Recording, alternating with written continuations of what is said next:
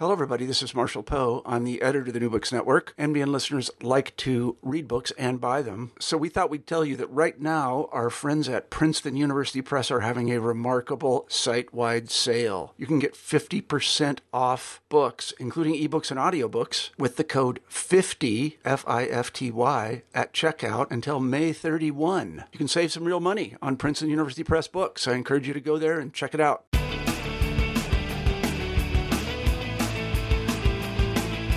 Hello, everybody, and welcome back to New Books in Sports, a podcast channel on the New Books Network. I am your host, Paul Knepper, and today we'll be talking to Tim Rooney about his book, John Beilein at Michigan, A Basketball Revival. Tim Rooney, welcome to the show. Thanks, Paul. It's great to be here. Excited to talk to you. Same here. Tim, I wonder if you could begin the interview by telling the listeners a little bit about yourself. Yeah, absolutely. So I grew up just outside Boston, a town called Newton, just outside of that, in a passionate basketball household. Been following the game all my life.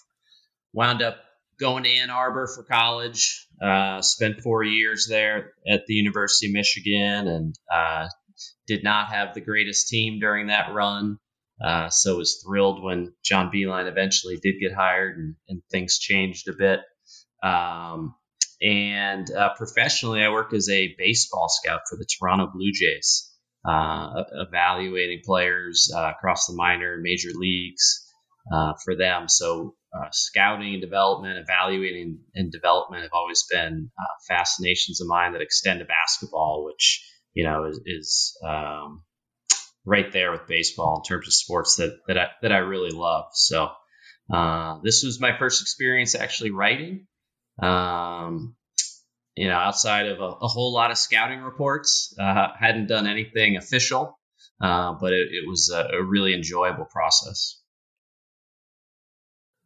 So my first question is, what prompted you to write a book about John Beilein and his time in Michigan? Yeah, absolutely. His entire run was pretty neat to watch up close. I was really moved to document what I felt was just an incredible run. I'm fascinated by great coaches, and his style of coaching as a teacher, as somebody who's sort of always in control. I always felt like separated him from the yellers, which you see all over, especially in the college game. That's sort of the common approach. So that really appealed to me. His ability to evaluate and develop really resonated with me, especially due to the similarities with my work. And then, basically as he was having his best years, I was, raising young kids, and the values that he demonstrated and upheld and just the messaging that he had were examples, for my children, but for myself as much as anything that I wanted to, convey and learn and, hopefully coach my kids in the same fashion. So it's evident from reading the book that you conducted a great deal of research for this book. Can you tell our listeners a little bit about your research process? Yeah, absolutely. A great deal of it was conducted before I ever even knew I wanted to write a book, just by being, a passionate fan that was right there following the program as closely as you can from, hundreds and at times thousands of miles away. So I knew that story already, but once I was really motivated, which was sort of down the stretch of the 2017-18 season where I decided this is something I was driven to do, I set about curating all the media I could find to really document the specifics. Lacking any media credentials, I wasn't able to gain any access, insider privileges or anything, although that was something I looked into. But I needed to collect the quotes. I needed to tell the story in the participants' words and have all the statistics and facts to back it up.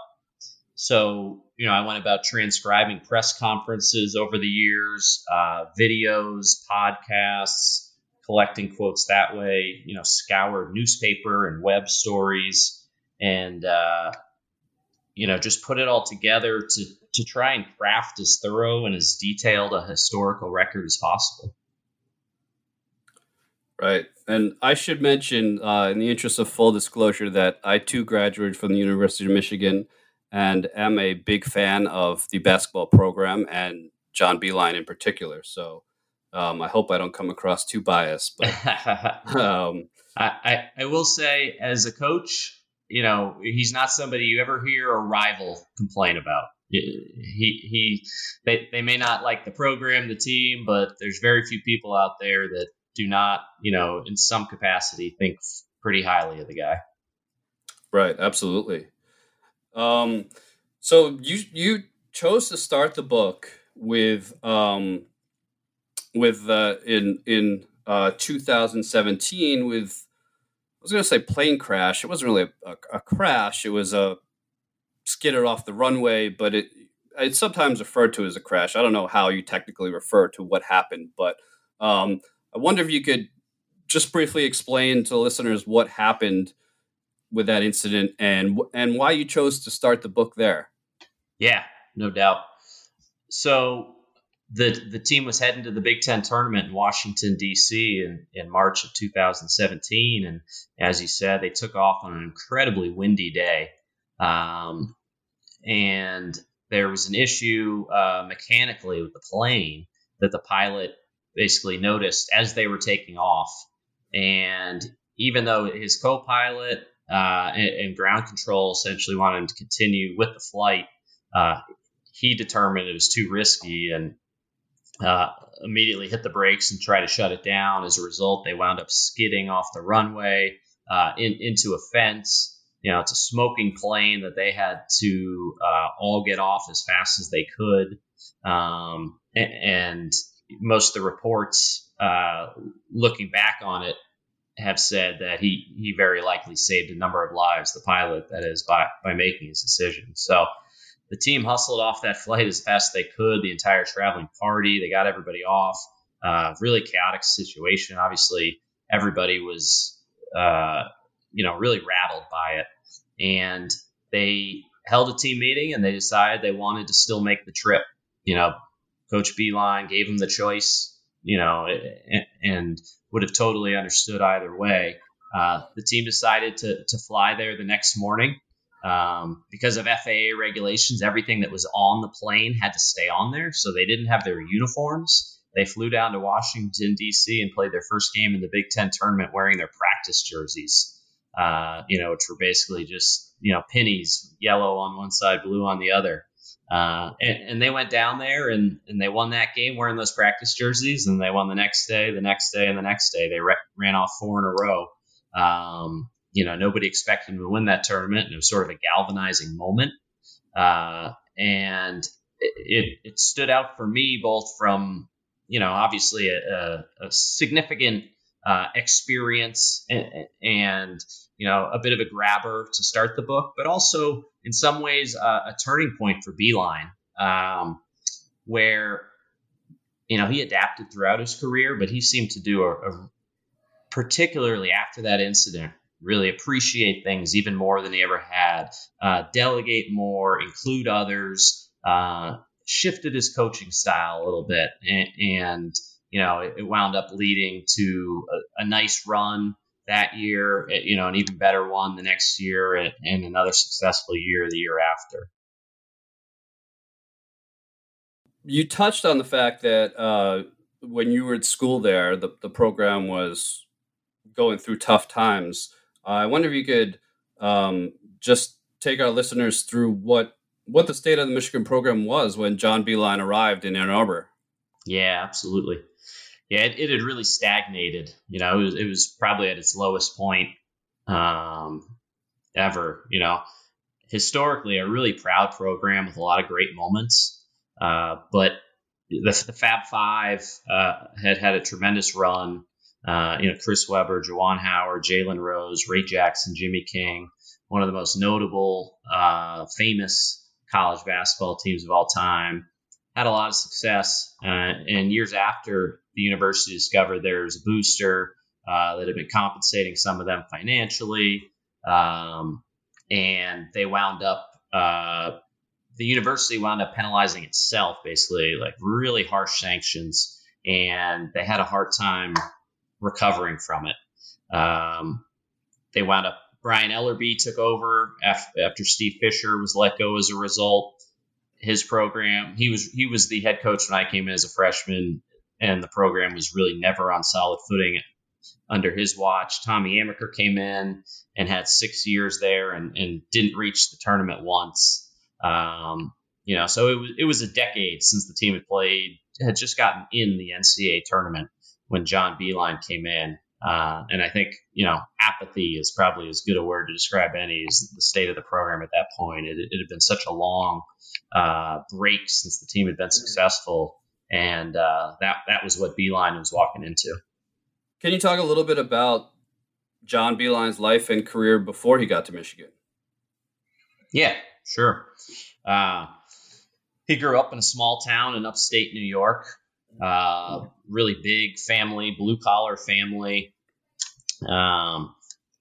Played college basketball at Wheeling Jesuit University in West Virginia. Went back home and became a high school history teacher, and they needed a basketball coach. So he started coaching the JV team, moved up to coach the varsity team, had success with that. And Erie Community College came calling, and he jumped at that opportunity and moved up against the advice of his dad, who felt like, he had a really solid thing there going at that high school teaching job, and that was something he should hold on to. And from Erie Community College at the JC level, he moved on to an NAIA in Nazareth, again in upstate New York, was successful there, moved on to Lemoyne, which is a D2 program, and located in Syracuse. From there, it was on to Canisius, which is his first Division I job. Took Canisius to the NCAA tournament and guided them to some of their best years. And finally, it was time to leave upstate New York. University of Richmond hired him as their head coach. Again, reaches the NCAA tournament, has some of the program's best years there. And West Virginia was his next stop. Took them to the Sweet 16 and the Elite Eight in consecutive years. Had some really great teams. Started to garner some national recognition at that point. And finally, that Michigan job came available. So he was a head coach at every stop of the way. He was successful at every stop of the way, and kind of made his own breaks everywhere he went. One of the, I guess I would say, central themes in the book is Beilein's emphasis on culture. How would you describe the coach's philosophy on building a culture? Yeah, he really believed in people. I think that was sort of the foundation of it. He was always willing to sacrifice on talent to make sure he had the right character, which isn't something that you always see at the college basketball level. He really prioritized getting quality people that came from good families, kids that had growth mindsets that wanted to develop and would put in the work to do it. One of their recruiting philosophies was that, Beilein didn't necessarily make the final decision. Everybody did.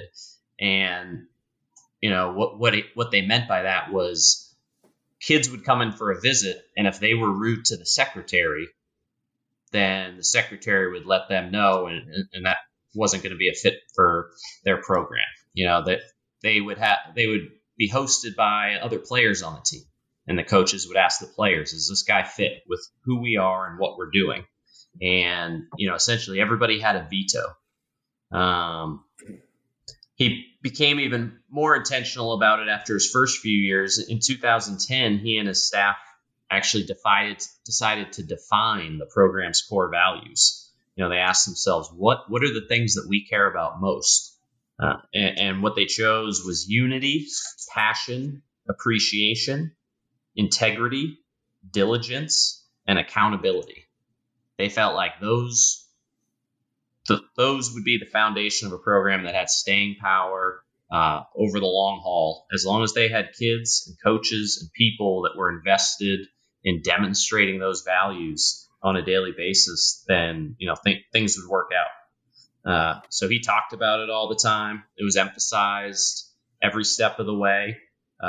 Numerous instances where even just watching from afar, you could see where some of those shone through. It's posted everywhere, throughout their training facilities. Their warm-up shirts had all those listed on them. So that was the focus. And then in the last few years, it seemed to take an even bigger jump. Xavier Simpson, Charles Matthews were some of the most vocal leaders he ever had.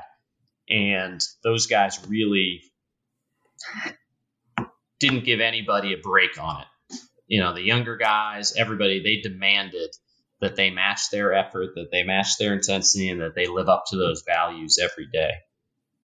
Two guys I want to ask you about that I think most college basketball fans aren't very aware of, but Michigan fans got to know them very well and understand their value to building the program. And those are Stu Douglas and Zach Novak. I wonder if you could talk a little bit about them and their role in the program. Yeah, absolutely. They were his first recruits. Two kids from Indiana, didn't have scholarship offers hardly anywhere. Some Ivy League offers, some real small school offers. Nobody wanted them. And Beilein was thrilled to have them because he believed they fit exactly what he wanted to build. They were going to give everything, they had.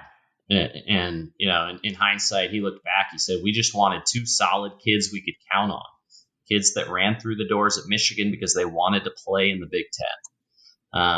He felt like that was going to drive so much of what he wanted to accomplish. And, Zach Novak was 6'4", and he played power forward for much of his career at Michigan. And it's sort of funny looking back on it and thinking about it. But, he was matched up with Draymond Green, when they play Michigan State. And he'd get in there and he gave it everything he had. And he demanded his teammates did the same. And Stu Douglas was, a little bit more of a finesse 3-point shooter. But he was right there with them,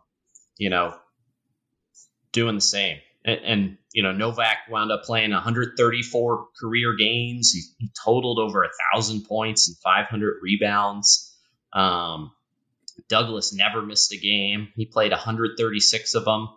And they really just stood out in terms of their grit and their mindset and the way they laid the foundation for, admittedly much more talented players that came after them, as they'll tell you, but that culture I spoke about before, they were the foundation of it all.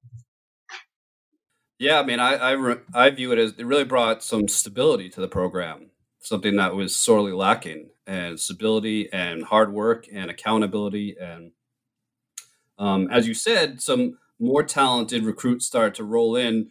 But Beilein never really got the one and done guys, right? He wasn't getting top 10 recruits. Maybe the biggest recruit in his time, I want to say, was maybe Mitch McGary. But in addition to that, Beilein was known throughout college basketball as one of the cleanest coaches in college basketball. Never had any hint of a scandal around him. I wonder, given his clean image, why do you think players were so drawn to Beilein and guys like McGary or a Trey Burke or, a Mo Wagner from Germany wanted to play for Coach Beilein? Yeah, I think, to a certain segment of the players that ethically sound footing he was on probably did really appeal. But I think more than anything, his success as a developer spoke for itself. He got kids to the NBA. He got them better over their time. Kids that came in as 3 stars, wound up going in the first round of the draft. Once that track record was established, that made sense. Hey, I can win in college and I can get to the league. But at first he had to sell guys on that. And I think that at that time it was throughout evaluating him.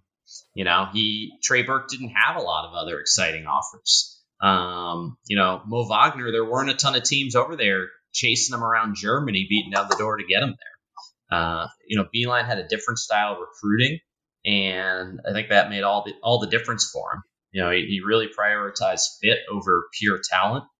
He looked for skill more so than athleticism. He was really careful about who he extended offers to. Until a player had an on-campus visit, until their admissions office had approved the player's grades, he didn't offer them. It was a measure twice, cut once approach of finding the right kids. And, unlike a lot of programs, he ignored the industry rankings of, who is a 5-star, who's a 4-star. He loved looking at players' birthdays, which I found fascinating. He found that to be one of the most instructive pieces of information he could get on a player, because he was interested in projection, which is a big part of what I do in my work as a baseball scout. He wasn't looking at who's the best player right now. That kid might be 19 playing against 17-year-olds, and he might have already hit his growth spurt and be a full-grown man. Whereas a player like Caris LeVert, who's younger than everybody, and as a result isn't evaluated very strongly by the industry. Beilein looked at his body, looked at his frame, realized, this is a kid who at his age, he's going to keep growing. He's got good actions. He can move. And, Caris LeVert winds up going from Ohio University being one of his only offers to as an 18-year-old freshman, he's playing in the national championship game. And a few years later, he's a first-round pick. And, now he's a borderline star in the NBA. Mo Wagner, Jordan Poole were other guys with really young birthdays. He really prioritized shooters, hard workers that he knew had been coached hard and were teachable with really good basketball IQ. As an evaluator, I feel like he's second to none. You look at guys that were not highly thought of coming out of college that he was trying to get to come to Michigan that didn't wind up coming there. Kawhi Leonard, Klay Thompson, Gordon Hayward, these were all guys that he was in on that wound up going to, not very significant programs, and now are obviously among some of the best players in the world. Yeah. And I think LeVert is, perhaps his best example, because he's a heck of a player. So 2012, 2013 was really a breakthrough year for Beilein and the program. He got to the Final Four for the first time in his career, and of course advanced to the championship game. What was special about that Michigan team? Yeah, it was a fun year. Talent, really, like that's one thing that separated that group. Looking back now, there were 6 NBA players on that team, which is pretty rare. Even Kentucky has a hard time, putting that many together when you look back at some of their teams. And, they were led by the National Player of the Year, Trey Burke. What an incredible season he had. It was a great mix. They had veterans. They had Burke. He was a sophomore, but, had been through it a little bit. They had Tim Hardaway Jr. He was a junior. Jordan Morgan, John Horford, some different players on the roster that are a little older.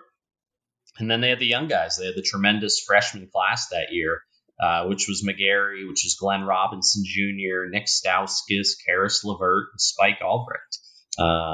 Just a really good group, 4 of whom wind up playing in the NBA. And they all liked each other. That they had the skill level typical of a Beilein team, but then they had a level of athleticism that he had really never coached before. The offense was the best in the country, according to all the advanced metrics and tempo-free stats. They had enough size, they had great shooting, they had ball handling, they had enough depth, they had obviously great coaching, just didn't have a lot of weaknesses, and it was a really fun group to watch. Hey, it's Kaylee Cuoco for Priceline. Ready to go to your happy place for a happy price? Well, why didn't you say so? Just download the Priceline app right now and save up to 60% on hotels. So whether it's Cousin Kevin's Kazoo Concert in Kansas City, go Kevin, or Becky's Bachelorette Bash in Bermuda, you never have to miss a trip ever again. So download the Priceline app today. Your savings are waiting. Go to your happy place for a happy price. Go to your happy price, Priceline. Yeah, and I believe you pointed this out in the book that you just mentioned Glenn Robinson Jr. and of course Tim Hardaway Jr. and John Horford, all sons of NBA players, and I think as you stated in the book that's such a testament unto itself because all three of those men, I know their fathers are in their lives, and for them to want their sons to play for John Beilein is very telling in itself. That it shows how well respected he is in the business and how well respected he is by players. Yeah, no, 100%. I think you can add in, Xavier Simpson and Trey Burke, two of his best point guards were both coached by their dads in high school. Both their dads, really successful high school coaches in the state of Ohio that obviously know the game really well and, chose to send their kids to play for Beilein speaks to his reputation in the game. Right. So I think, the best story in the book is the journey of Austin Hatch. I wonder if you could talk a little bit about his life story and his relationship with the program. Yeah, no, absolutely. An incredible story that, transcends basketball, certainly. Austin Hatch was a young man from Indiana. His dad was a doctor who loved to fly, his free time. So the family he had his pilot's license and, the family would go on vacation and whatnot. Oftentimes dad would fly them there. And in 2003, on one of those flights, they crashed. In Austin, lost his mom, his sister, and his brother in that crash, which, obviously, I think for most of us like that, it'd be hard to go on, period, at that point. And him and his dad just bonded even deeper as a result. All they had was each other. And their relationship just went to the next level. His dad made sure that Austin, stayed about all the right things and on the right track and, focused on school and, as a kid who loved basketball, committed to getting better at that, which he did. He kept improving, turned into quite a player. John Beilein really enjoyed watching him and was excited to recruit him. He looked back on the last time he had seen him play in high school, and he said he reminded him of a young Wally Szczerbiak. He was a high school sophomore who had just had an absolute dominant performance, and Austin wound up committing to Michigan. His mom had gone there. His dad absolutely loved John Beilein and everything he was about.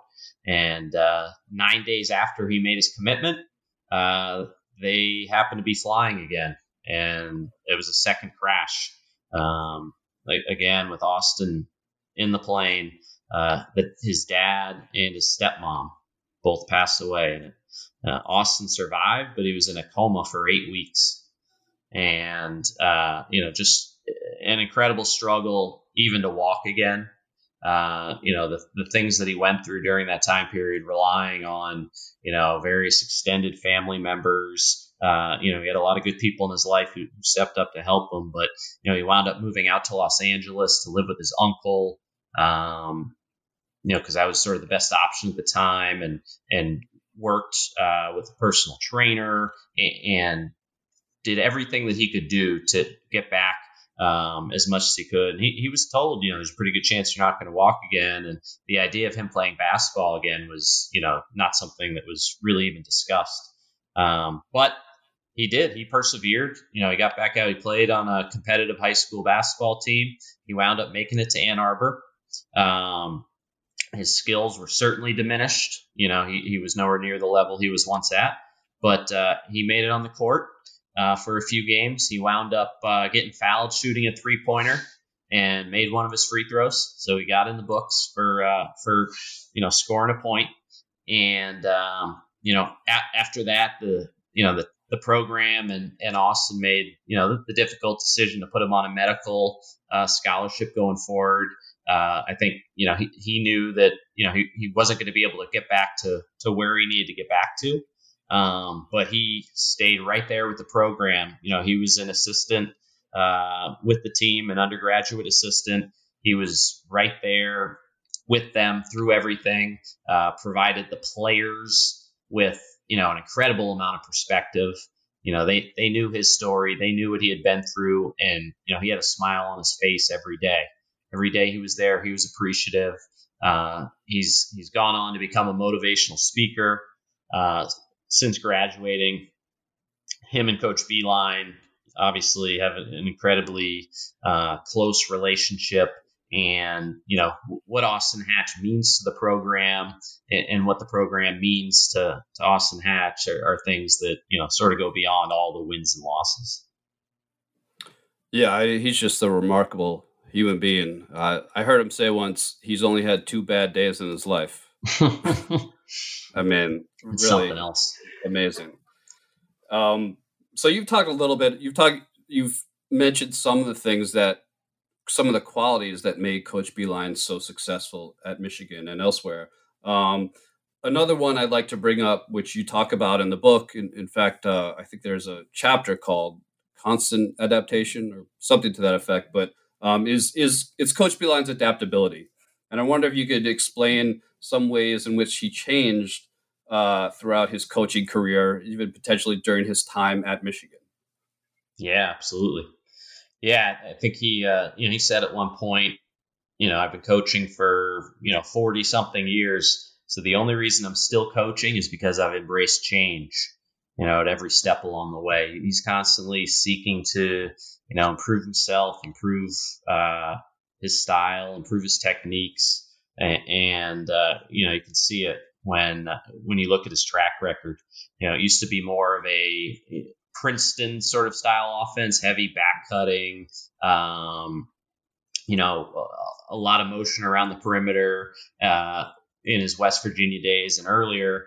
And, particularly starting with that 2012-13 team with Trey Burke, all of a sudden it went heavy ball screens because he realized I've got an elite ball handler, decision maker, scorer at all 3 levels that can get the ball to the big guy or do it himself. This is, a different way than I've always done it, but wow, we can be really successful doing it. Whereas in the past it used to be, getting a backdoor layup. Now he's got Glenn Robinson cutting backdoor, so they shifted to the alley-oop. Whereas at one point he was very controlling, in his younger years, particularly after that plane crash, he began delegating significantly to his assistant coaches and, adjusted his style in that regard. His off seasons, he'd go study the NBA. He'd go spend time at, NBA training camps or talking to coaches, looking just to glean a few things that maybe, he could include. He opened up a lot to analytics, in an area that he was sort of reticent to go with at one point. And then, all of a sudden he was breaking down the game and listening to his strength coach and his people when they came to him with data analysis that had information. Guy used technology all the time. They had a shooting measuring device, basically. It's called Noah's Ark, which measures the arc on every player's shot, which he loved to use. They wore pieces on their backs that would measure their stress levels during practice, so he knew how hard to have them go, which if you asked his younger self, he probably would have rolled his eyes at all these things. But probably the biggest example of his adaptability as a coach was recognizing that defensively his teams had really not been up to the level they needed to be at, to be as good as he wanted to be. He's an unbelievable offensive mind. He's always had tremendous offenses, beautiful to watch and incredibly efficient. but defenses had really just been fair. And, so he originally hired Billy Donlin to be his defensive coordinator in 2016-17. Donlin was there a year before deciding to go be closer to home at Northwestern. And then Luke Yaklich came in and really turned their team around that year. The 2017-18 team that made the national championship. And, for a coach who'd been as successful as John Beilein throughout his career, doing it his way, to be willing to cede half the game to an outsider, all in an effort to get better, and it really speaks volumes about his level of adaptability. Absolutely. As you just mentioned, Michigan returned to the championship game in 2018. How did that team compare to the 2013 team? Yeah, another awesome year. That was kind of the year that really inspired me or pushed me over the edge to begin work on this book. They weren't as talented as the 2013 team. They sort of caught everybody off guard. Beilein himself said he thought it was sort of a remodeling year. They started slow. Early in the year, they played North Florida, Central Michigan, and Southern Mississippi, and they were trailing in the second half to all three. It's kind of crazy to think about. They weren't even ranked until January 15th.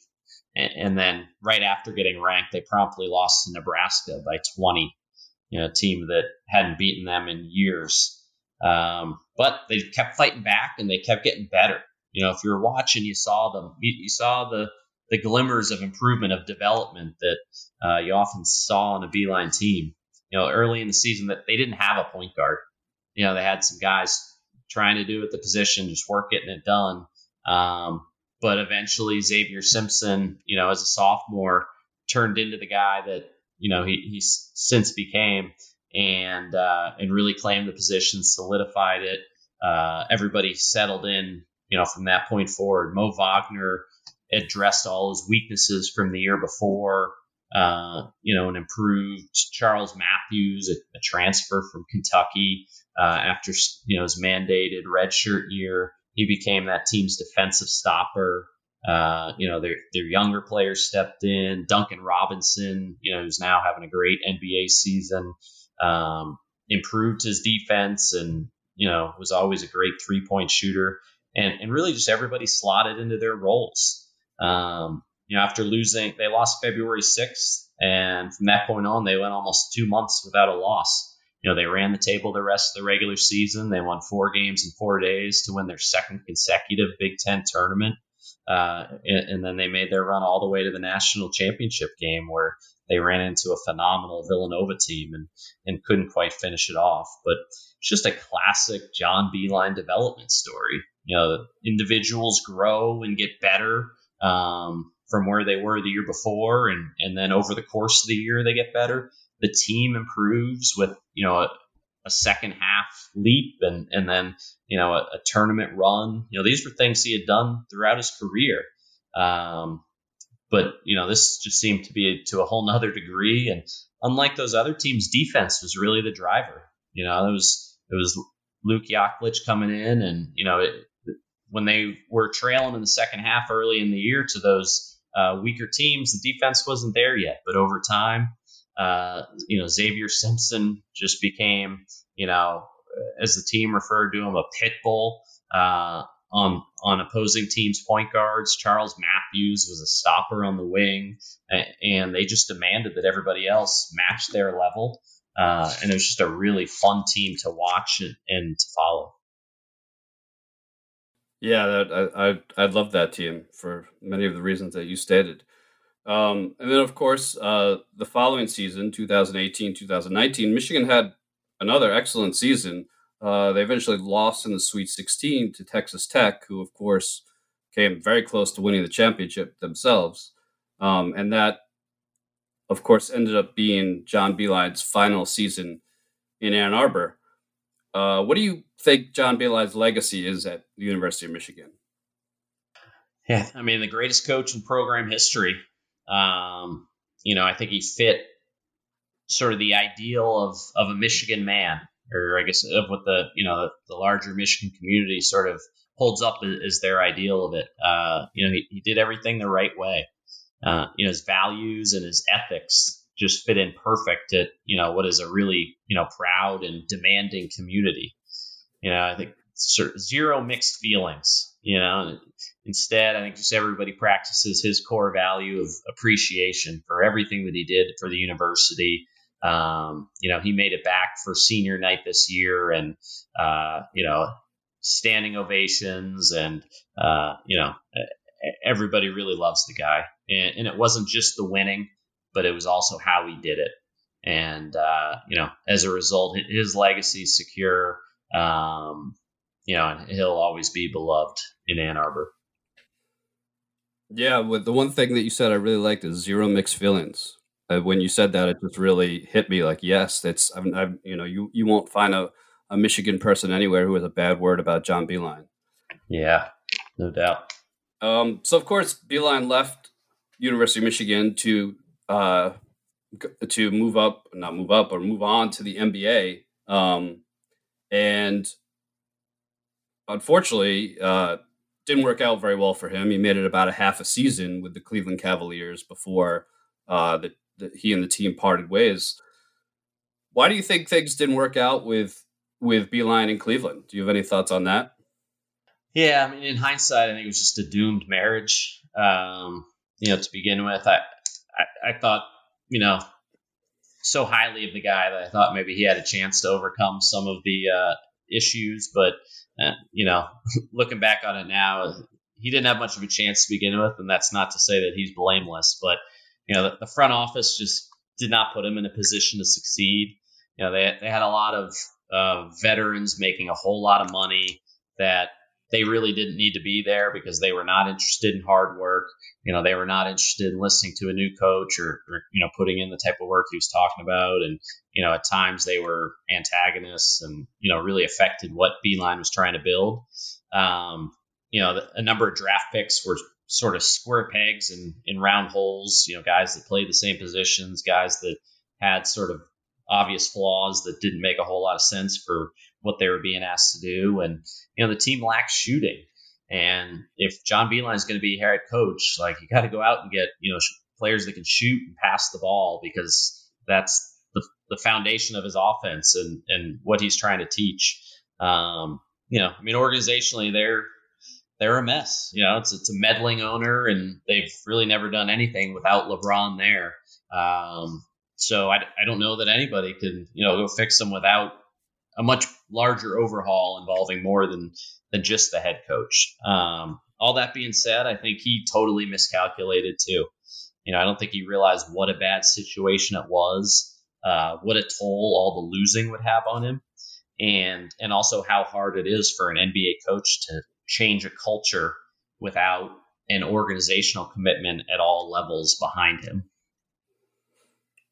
Right. It's a whole different deal when you're not picking the players too. Mm-hmm. Absolutely. Well, Tim, I've taken enough of your time. I'll ask you one final question that I like to ask all of my guests. What is your all-time favorite sports book? Ooh, that's an interesting one. I'm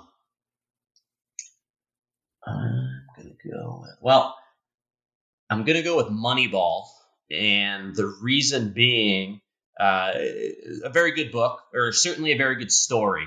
I think that's Michael Lewis's strength. You can sort of poke holes in some of the specifics here or there, particularly the more I've actually been involved in the game and seen it. But he definitely writes a good story, and it had a big impact on my life because I didn't realize, as somebody that hadn't played professional baseball or college baseball or anything, and didn't know exactly what they were going to do in their life. When that book came out and I read it, and I realized that there was actually an opportunity to work in professional sports, that was sort of a game changer. It set me off on the path that I wound up on, and now with with the job that I really love. Yeah, it was certainly a groundbreaking book. All right, well, Tim Rooney, thank you so much for your time. I just want to say again, of course, the book is called John Beilein at Michigan, A Basketball Revival. It's a great read. Obviously Michigan fans will love this, love reliving the glory days of the Beeline years and finding out more details about what went on. But if you're just interested in coaching in any sport at any level or leadership, it's an excellent read for those reasons as well. So I encourage everybody to check it out. Tim, thanks again for being on the show, and best of luck to you with the book. Thank you, Paul. It was a pleasure.